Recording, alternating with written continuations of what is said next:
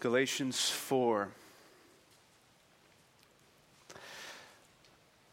Last week, Pastor Britt titled the message, Slaves to Sons. And this week, we titled it, Sons to Slaves, the sad reversal. So while you're turning, I'm going to go ahead and open us in prayer and just ask the Lord to bless our time together.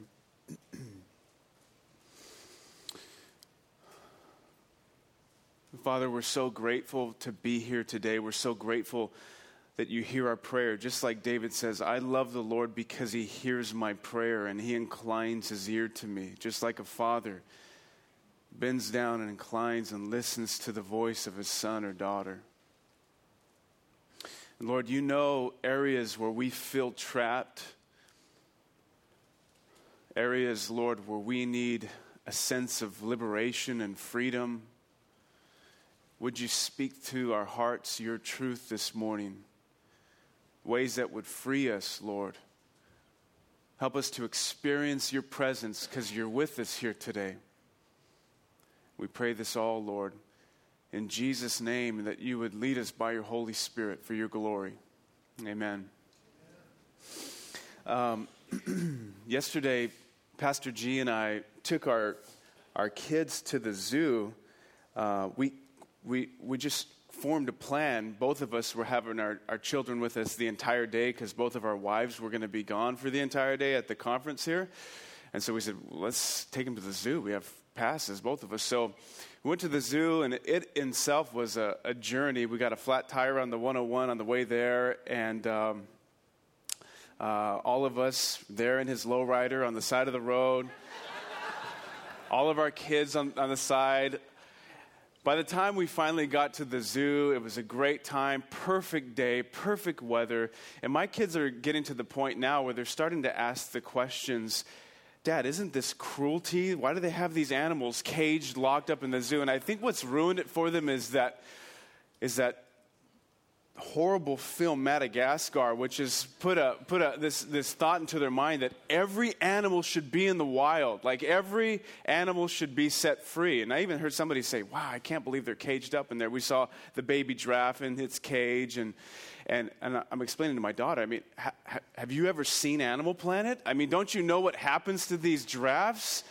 The tiger demolishes the giraffe, and he, at least here, he's like 3 or 4 rows down. You know, I mean, this giraffe his life expectancy is far greater than it would be in the wild.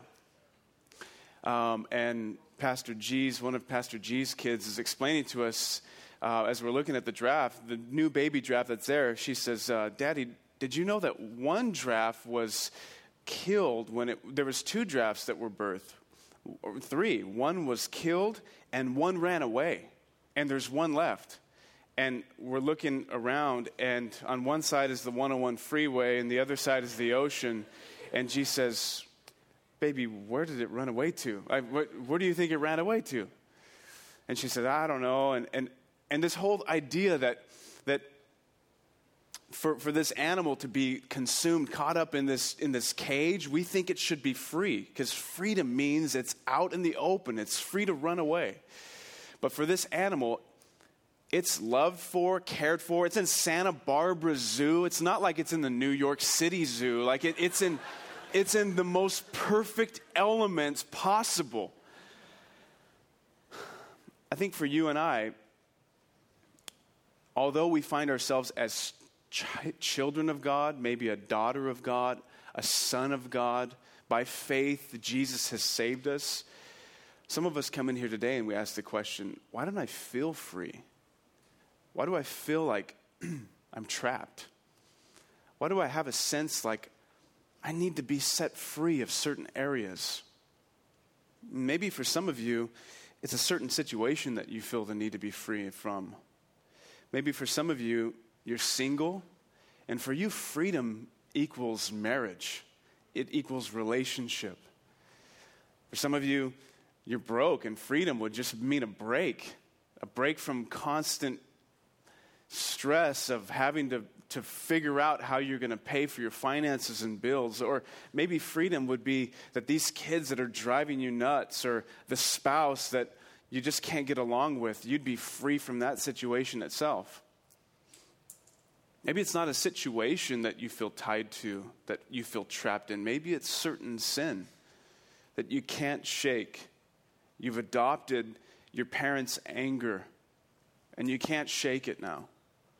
You have this sense of covetousness and discontentment, and you just can't have a sense of contentment. Maybe for you, you feel trapped in addiction. Maybe it's sexual sin. Maybe you can't stop worrying, can't stop being afraid. I want to have a sense of freedom. Maybe it's not a sin that you're struggling with. Maybe it's a sin that's been committed against you. Somebody's wronged you. Maybe it's not that you can't forgive yourself. You say, I know God has forgiven me, but I can't forgive myself. Or maybe someone, because they've wronged you, you can't forgive them. And you feel trapped, and they're the ones that are controlling you. The question that you and I face is, where do we find real freedom? And in all of those situations, I understand, I don't want to trivialize any of it, because some of it needs to be wrestled through in your community, in your life groups, or with the elders, the prayer team after the service. Some of it has details that are far greater than what we understand here, and it needs to be wrestled with through the gospel and community of mature believers. But for most of us, the question, where do I find real freedom? Because I don't feel free. And that's where we get this whole weird truth that I really don't understand it, but the way that the Christian freedom works is that it's a paradox. Christian freedom is a paradox. That freedom actually comes through submission.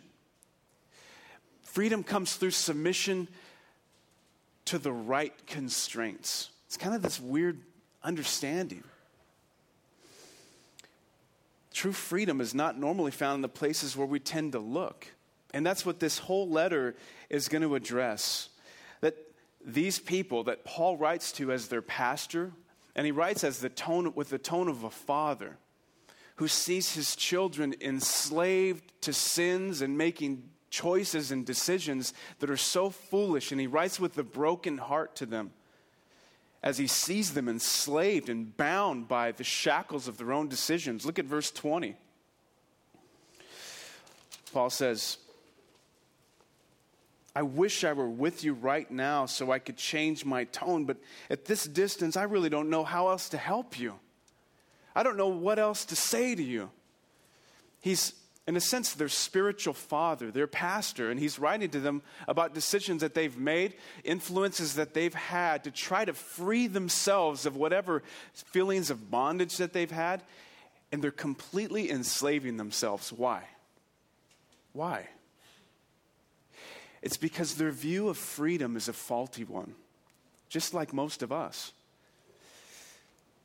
They think that freedom either comes through the absence of constraint or by adding more constraint. It's a faulty view of freedom. Christian freedom is a paradox. And in this paradox, it says that freedom comes through submission to the right constraints. But they had this entirely wrong. Look at verse 9, or verse 8. That's where we'll pick it up. As Paul addresses them first, he says, before you Gentiles knew God, you were slaves to so-called gods that don't even exist. Or verse 3 also, back up to verse 3. He says, when we were children, we were slaves to the basic principles of this world. Their view of freedom at one point before knowing Jesus was a view that said, true freedom comes as I can determine and establish my own sense of morality. I can be my own person. I can navigate my own waters. It's freedom through the absence of submission to any constraints. I can do whatever I want. Paul said, do you remember that when you did that, you were actually slaves to, he calls it in verse 3, the elemental principles or the basic spiritual principles of this world. I'm reading from the New Living Translation. What does he mean by basic principles of this world? What does he mean that they were slaves before they became Christians, before they knew Jesus? By using the phrase elemental principles of this world, what he's relating to is the Greek gods that the Gentiles would worship. So if you were a sailor, you worshiped the god of the ocean. If you were a partier, you worshiped the god named Bacchus, the wine god. If you were a businessman, you worshiped the money god, Mammon. If sexual addiction was your thing, and you craved freedom through sexuality, then Aphrodite was the god that you worshiped. The Greeks and the Gentiles all had their own gods that they would worship, and these gods didn't demand any type of submission or constraint from them. You just served and sacrificed this god to this god in order to appease the god so that they would bless you in whatever lifestyle you wanted to live. Paul says, don't you remember that you were actually slaves at that point? The modern person has this view of freedom that says, I am free away from God by running away from God. And we actually, in this modern mindset, see God as a cop to run away from. Tim Keller, in his book, The Reason for God, says, freedom cannot be defined in strictly negative terms as the absence of confinement and constraint. In fact, in many cases, confinement and constraint is actually a means to liberation. In many areas of life, freedom isn't so much the absence of restrictions as finding the right ones, the liberating restrictions. Those that fit with the reality of our nature and the world produce greater freedom and power for our abilities and a deeper joy and fulfillment. And he gives this illustration like a fish in water. You would say, well, the fish, why has he got to be trapped in that horrible little sweaty tank? Can't you free him? Can't you at least let him on the carpet? I know that my daughter's going to do that too. Whatever animal we have will be tortured for sure, out of a sense of just let him free, Dad. But if you take that fish out of his natural element, what he's created for, to live in, the reality of its nature, it actually kills him. It actually removes his joy. You see, all through the Bible in the Old Testament, the reason the Bible says that we sin in any case is because ultimately not we want bad things. It's because we have taken something good and exalted it to the place of God. All of us are worshipers. We've been created in the image of God, and our hearts long for him. That's why Augustine says, you've created us, O God. Our hearts are restless until they find their rest in you. See, for the modern person who sees God as a cop to be ran away from, and freedom is away from any type of constraint, the reality is that by fleeing from God, we don't free ourselves, we actually enslave ourselves to lesser gods who don't forgive us and who don't relent on us. That's why some of you feel so bound up that you can't forgive another person because they have robbed you of something that you feel that you had the right to have. That thing that you've exalted to the place of, I deserve to have this. You've robbed me of it. I can't forgive you. Some of you feel like you can't forgive yourselves, even though you've come to faith in Christ and you have this deep gnawing sense of guilt because through unbelief of the gospel. Why? It's because there's something that you felt that you should have lived up to that you haven't attained yet, that you haven't reached, and you can't live with that. Now, we'll experience freedom to the extent that we put ourselves under the right constraints. Christian freedom is a paradox. And the basic point of idolatry is that the will never desires evil as evil, but as seeming good. That's what Richard Baxter says. So in other words, maybe you're single and you see marriage as the opportunity to be set free. and you live for that, and you're bitter and angry at God, why haven't I met the person yet? Why am I not married yet? You've lost something, and now you feel you can't go on any longer because that thing was so important. God, why? If you're doing a horrible job at being God. In 1 John, we get kind of a glimpse of this too. The whole book of 1 John is kind of, you can kind of summarize 1 John in 3 categories. 1 John is about living in the light. It's about knowing the Lord. And it's about love. Loving God and loving people and not loving the world. 3 things. And at the very end of 1 John, how does he close his book? What's the last sentence that John gives after giving all these pastoral commands and advice? The last phrase of 1 John says, "Little children, keep yourselves from idols." Knowing that the true enemy of our heart is not simply a love for the world, or not simply that we're not going to obey, or not simply that we want bad things. The true enemy of the gospel taking root in our heart is the sense of taking something and exalting it to the place of God, idolatry. Paul says, you were bound up in idols before you knew God. You were enslaved. You ran away from any type of constraint. You ran away from God because you saw him as a cop to be ran from. What Martin Lloyd-Jones, who comments on that passage in 1 John, says is that an idol is anything that takes the place of God in my heart. It's anything that exalts itself to that place. Now, what's interesting is that they didn't only have this faulty view of freedom by seeing God as a cop to be ran away from. Like, how many of us in here have been in that? A lot of us know what that feeling is like. I mean, still to this day, this sense of deep guilt plagues me every time I see a police officer behind me, particularly in Carpinteria. I'm sorry if you're a cop in Carpinteria, but I'll get pulled over for anything in Carpinteria. And there's this sense of, I'm scared. I don't know that God is like a cop to be ran from. My freedom is tied to the sense of I gotta flee from him. But what's really interesting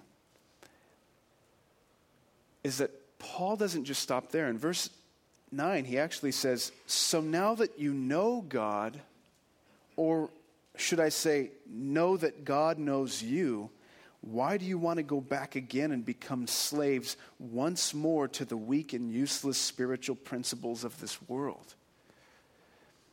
Was it that they wanted to go back and hit the clubs and party and act crazy and go back into worshiping the gods that they once worshiped?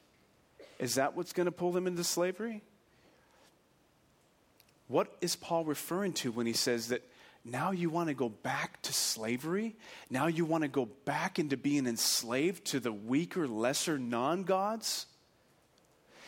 He's referring to a freedom that comes by adding more constraint.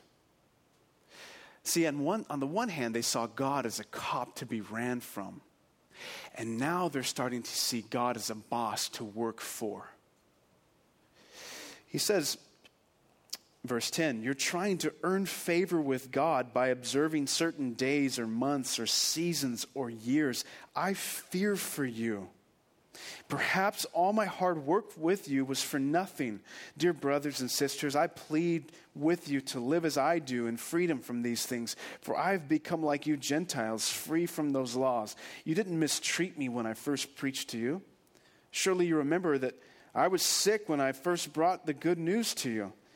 But even though my condition tempted you to reject me, and you did not despise me or turn away, no, you took me in and cared for me as I thought, as though I were an angel from God or even Christ Jesus himself. Where is that joyful and grateful spirit that you felt then? I'm sure that you would have taken out your own eyes and given them to me if it had been possible. Have I now become your enemy because I'm telling you the truth?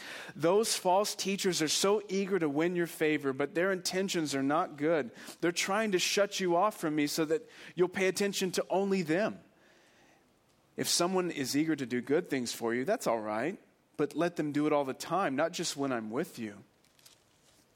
You see, the enslavement that they're now entering into is not through the absence of constraint. It's by adding more constraint. It's through a very religious spirit. It's by being very moral to try to earn the favor of God.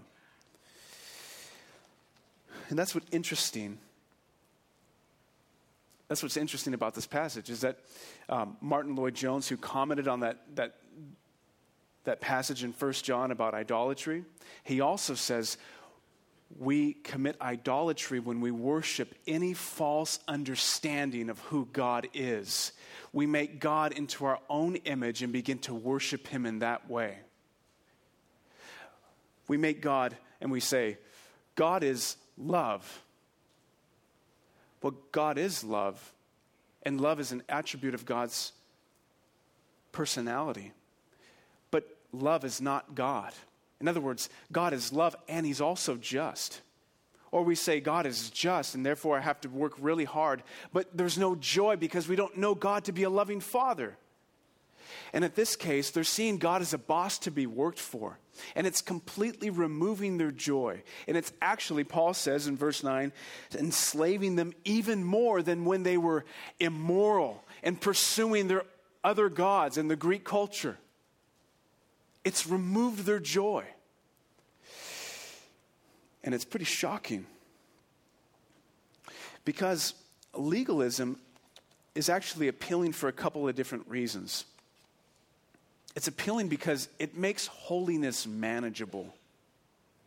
See, having a heart that's wholly desiring the Lord Jesus Christ, where it's a relationship where I learn through both understanding his heart and through being corrected at times, that's difficult. That's hard. Relationships are hard. But rules, you give me a set of rules, I can check them off and make loopholes through them too. Like you tell me when and when I can't do certain things, I can make it happen. But marriages don't work that way. Marriages are based off of learning the heart of one another. Marriages are based off of actually being corrected at times, seeing your own faults, walking in the light, confessing sin, and actually helping them to reach their future glory self, not allowing them to continue in certain sins either. It involves forgiveness and repentance. Legalism is desirable, it's attractive because it makes holiness manageable, and it actually makes holiness achievable. Think about the rich young ruler who said, where's my neighbor, Lord? What's the greatest commandment? Jesus said, you should love the Lord your God with all your heart and love your neighbor as yourself. His first question is, well, who's my neighbor? You tell me who my neighbor is, and that's the person I'll love. Everybody else I can forget. Well, how far can I go and still be holy? How much can I do and still be considered spiritual? Legalism is appealing because it's manageable and achievable holiness. These believers in Galatia at one time had a joy that was abounding. They had a compassion that was boiling over, to where Paul said, when I first met you, I had a disease. Some people think he had malaria. That was actually gross and detestable in the sight of other people, but not for you. You had compassion because you had a sense of your own forgiveness, your own deep sinfulness before God, and a gratitude of your own forgiveness before him.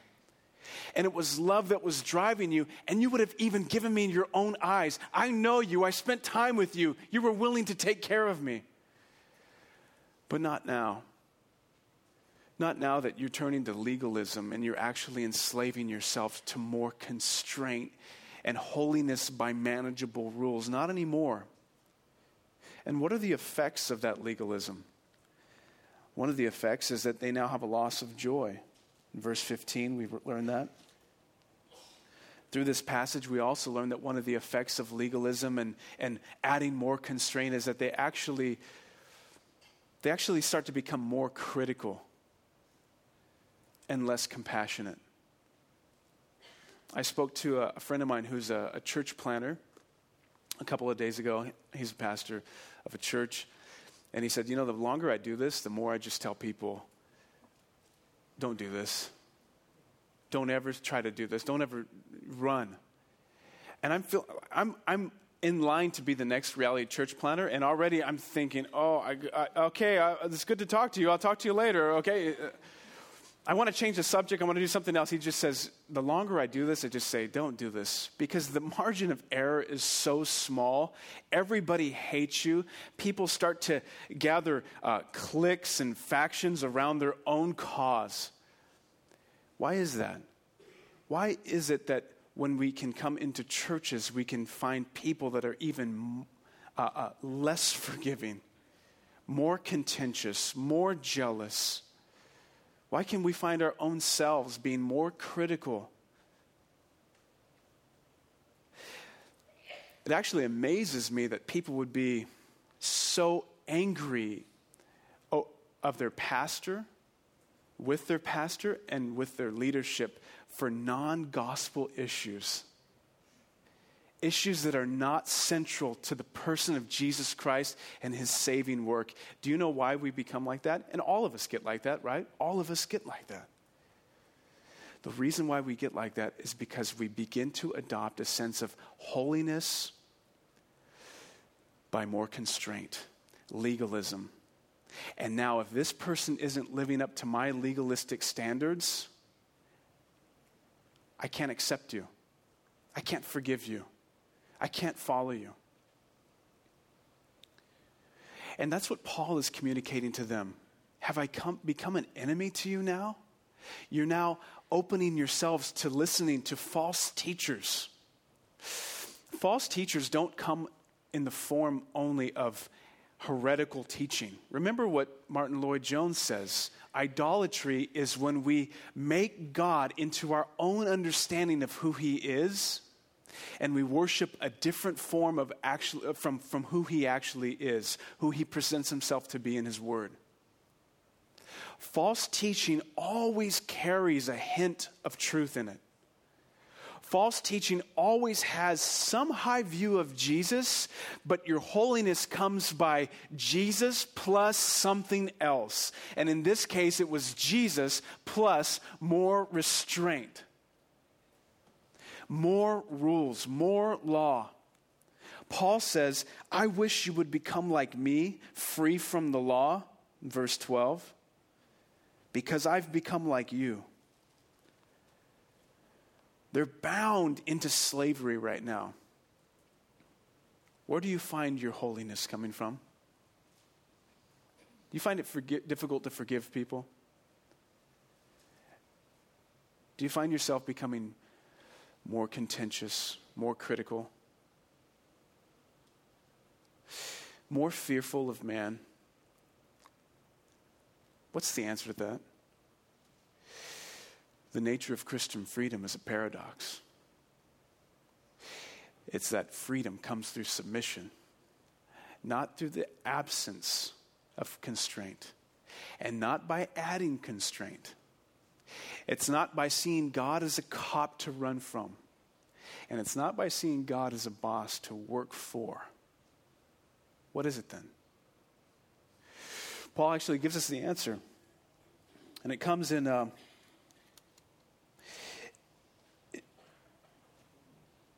It comes in verse 19. He says, "Oh, my dear children, I feel as if I'm going through labor pains for you again, and they'll continue until Christ is fully developed in your lives." Christian freedom is a paradox.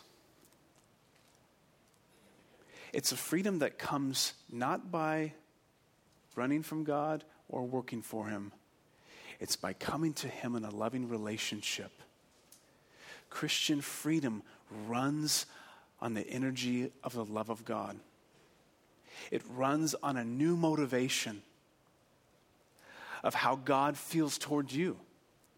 And Paul carries this heart as a pastor towards his people when he says, you are observing seasons and months and days and years for your holiness. In other words, you have this weird dualism in your life where you see things outside of church as being secular. And I can't allow the world I can't meet the world, and I can't redeem anything in the world. You see everything out there as being harmful to your holiness. And everything in church as being sacred.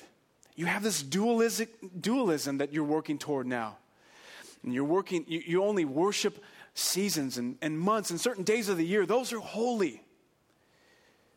Because you've lost a sense of deep relationship where before God, there's no distinction. There's no dualism between what's secular and what's sacred.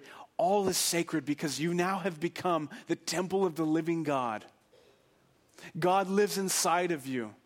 God himself has come down in the form of a man to have a relationship with you.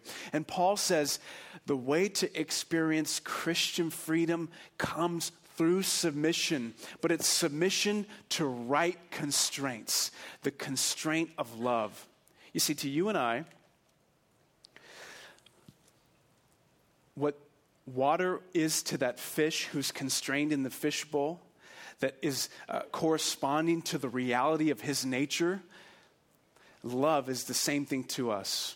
It's the corresponding thing that makes us work, that makes us function. This is how Tim Keller finishes that paragraph in The Reason for God that I read to you earlier. He says, love is to us what water is to fish.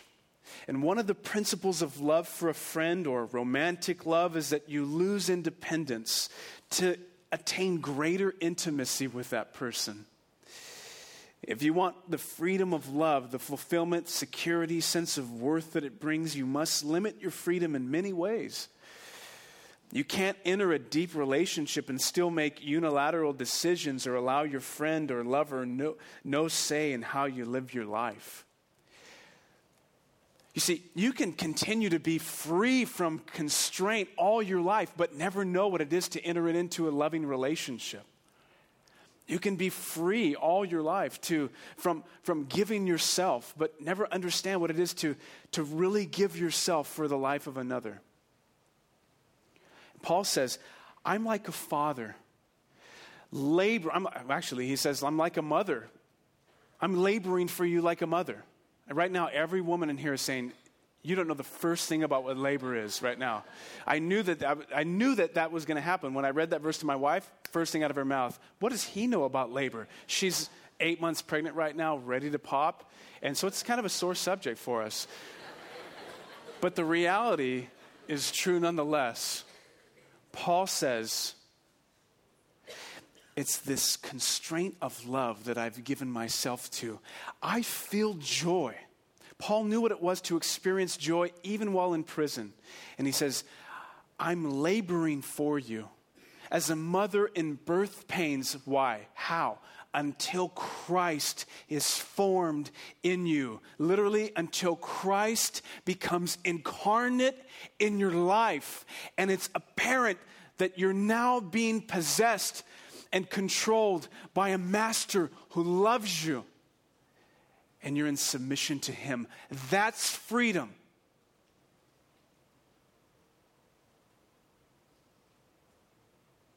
When you become a parent, when the language that Paul is using, your life is no longer your own, basically. Like for the rest of your life, I'm realizing that for the rest of my life, I will be concerned for the health, well-being, and happiness of my kids. I don't know why I'm adding more. I don't understand why I'm adding more to this conflict, this drama. But for the rest of my life, my happiness is bound there. But you know what? I wouldn't change it. I wouldn't change it. And for some of you, you have the sense, I want to lose my freedom. I'm single. I'm willing to enter into that relationship with another person to give and take and lose that freedom. Some of you want to be parents and you're saying, I want to lose that freedom for the life of another. And here's what's true about the gospel. Paul uses this language in verse 12 when he says,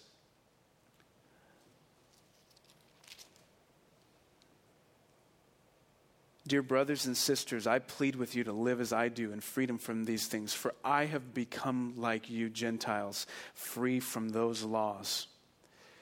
The gospel shows us that Jesus himself became like you in the form of a man, coming down as a servant, washing the feet of dirty, smelly, sinful humanity. He became like you, and he says, so that you could become like me. Jesus Christ came down in the form of a man and took all of your sin upon himself on the cross. You want to talk about labor and birth pains? Jesus is there as he says, "Oh, Jerusalem, Jerusalem, the one who stones the prophets and those who have been sent to her. My people, how long I've longed for you, like a hen, like a mother wants to gather her children under her arms, but you weren't willing." And what you're going to experience now is enslavement by other nations, by the lovers and the false gods that you have run to for freedom. Jesus Christ, you want to talk about knowing how to labor. It's on the cross. It's in the garden that he is, as he's about to go into all of death and face all of our sin on our behalf. There's Jesus sweating drops of blood. But he knows freedom because he's in submission to the right constraint. Love constrains him. The love of his Father, as he's saying, "Father, if there's any other way, let this cup pass from me, but nevertheless, not my will, but your will be done." Wow. That was a holy moment. I think we actually entered into the Holy of Holies right there. And this is a picture of Jesus. That right constraint. I don't know if I should just bunk.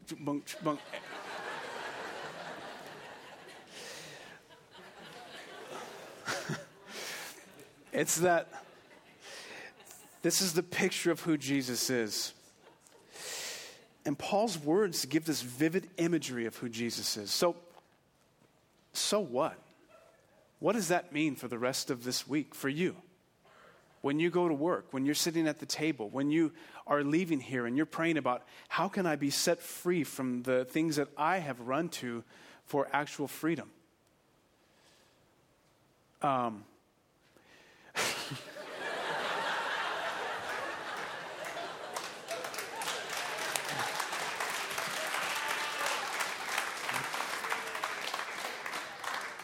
We could pay our bills. That would bring freedom. Here's how. I'll give you two things and we'll close. Two ways that you experience freedom this week. You sacrifice, actually one way, with two implications. The way that you experience, you enter into this freedom. Because Christian freedom is a paradox. You experience freedom by submitting yourself to the right constraint. You sacrifice yourself this week in loving relationship. How do you do that? In verse 10, Paul says, or verse 9, Paul says, "Now that you know God," or should I say that God knows you, "why do you want to turn back again and become slaves?" Paul's argument to them for entering into freedom and being set free from the enslavement of idols and religion is not try harder, do better. It's simply in verse 9, God knows you. Know God. The first thing you have to do is as you sacrifice yourself this week in loving relationship, is you have to come to the Lord Jesus Christ knowing that he knows you. He sees you as his child through faith in him, that he loves you. You come to his word and you receive that language that he says about you. Like David says, you've searched me, O God, and you know me. You know when I sit down and when I rise up, you know the words I'm going to say before I even say them. Your mind is consumed with me. You come to God knowing, like in verse 9 it says, God knows you. He knows your struggle. He knows your desire. He knows that longing that you have for a spouse. He knows the incredible difficulty that you have right now in your relationship. He knows that struggle that you face with the sin that you commit or the sin that's been committed against you. He knows you. And it says in New Living Translation, he's found you. But not only does it say, know God, sacrificing yourself in relationship as a child by knowing that he knows you, sacrifice yourself in relationship as a child by knowing him. And this is where the disciplines come through. This is where it comes in, where I spend time with him. I understand his heart. I ask him to speak to me. I get to know him through his word. I want to read to you a quote from Hudson Taylor. Hudson Taylor, of course, was the missionary to China. This is at the end of Lloyd Jones's commentary in 1 John. It says that he was this great pioneer was fond of, and we cannot do better than follow in the steps of that saintly, mighty man. After his death, they found a sheet of paper in his Bible that was next to his nightstand. And it was obvious that he would take this same sheet of paper with the same words written on them and move it to each section every day. And this is what it said. Lord Jesus, make thyself to me a living, bright reality, more present of faith's vision keen than any outward object seen, more dear, more intimately near than even the sweetest earthly tie. I read that wrong. Let me read it again. More present of faith's vision keen than any outward object seen, more dear, more intimately nigh than even the earthly sweetest tie. Jesus has to become a reality to you. That's what removes the grip of those things that hold so tightly to your heart. That's what removes the enslavement of your affections. Jesus becoming a reality to you. And you submitting yourself as a child to him for freedom. It then frees you to submit yourself as a sibling to other people. Paul says, I'm laboring for you until Christ be formed in you. He had a real sense of the future glory self of the people that he was sharing with. You're called to enter into that labor as well. Husbands, for your wives. That's what marriage is. It's helping them reach their future glory self. Dads, as fathers, speaking words into your children's life, saying, until Christ is formed in you, I'll continue laboring. I'll pray for a vision for how Jesus is going to be formed in you. Mothers, for your children. Friends, for your other friends. And what will this look like in our lives? What could our lives look like as a result? Complete bliss. Yeah, right. Here's what our lives will look like. Probably chaos. Probably pain. Probably struggle. As you submit yourself in loving relationship to God for freedom, not through absence of constraint, not by adding constraint, but by finding the right one and submitting yourself to that, him, your life will probably be chaotic. Because you're now expending yourself for the benefit of other people. You're sacrificing yourself for them so that Christ would be formed in them. You're becoming like they are, Paul says. I've become like you. Become like me, free from the law. What does it mean to become like another? It means for you to enter into their struggle. It means for you to empathize and to enter into their trial. Yeah, you can do this for sure. This is why we do life group, for one reason. But in your relationships, in your marriages, in your friendships, you becoming like them, you entering into their world, their struggle, so that they can experience the freedom of the law. And maybe you can't say, become like me. You feel like you don't have the authority to say, become like me. But you know what's attractive? It's weakness being transformed. And you share that with other people. Look, here's who God is, and here's who I am. I can't believe he loves me. Your life will probably look chaotic, but it'll be controlled chaos. Controlled by your Father, not as you see him as a cop to run from or a boss to work for, but a father to submit to. Controlled chaos. And your community would look different, and we'd have more courage and more humility. Lord Jesus, we praise you that you've become like us so that we could become like you. We want to submit our lives to you. We want to obey you, God, which is the part of a bond slave, a bond servant, so that you would break the chains that hold us. We pray this for your glory in Jesus' name. Amen.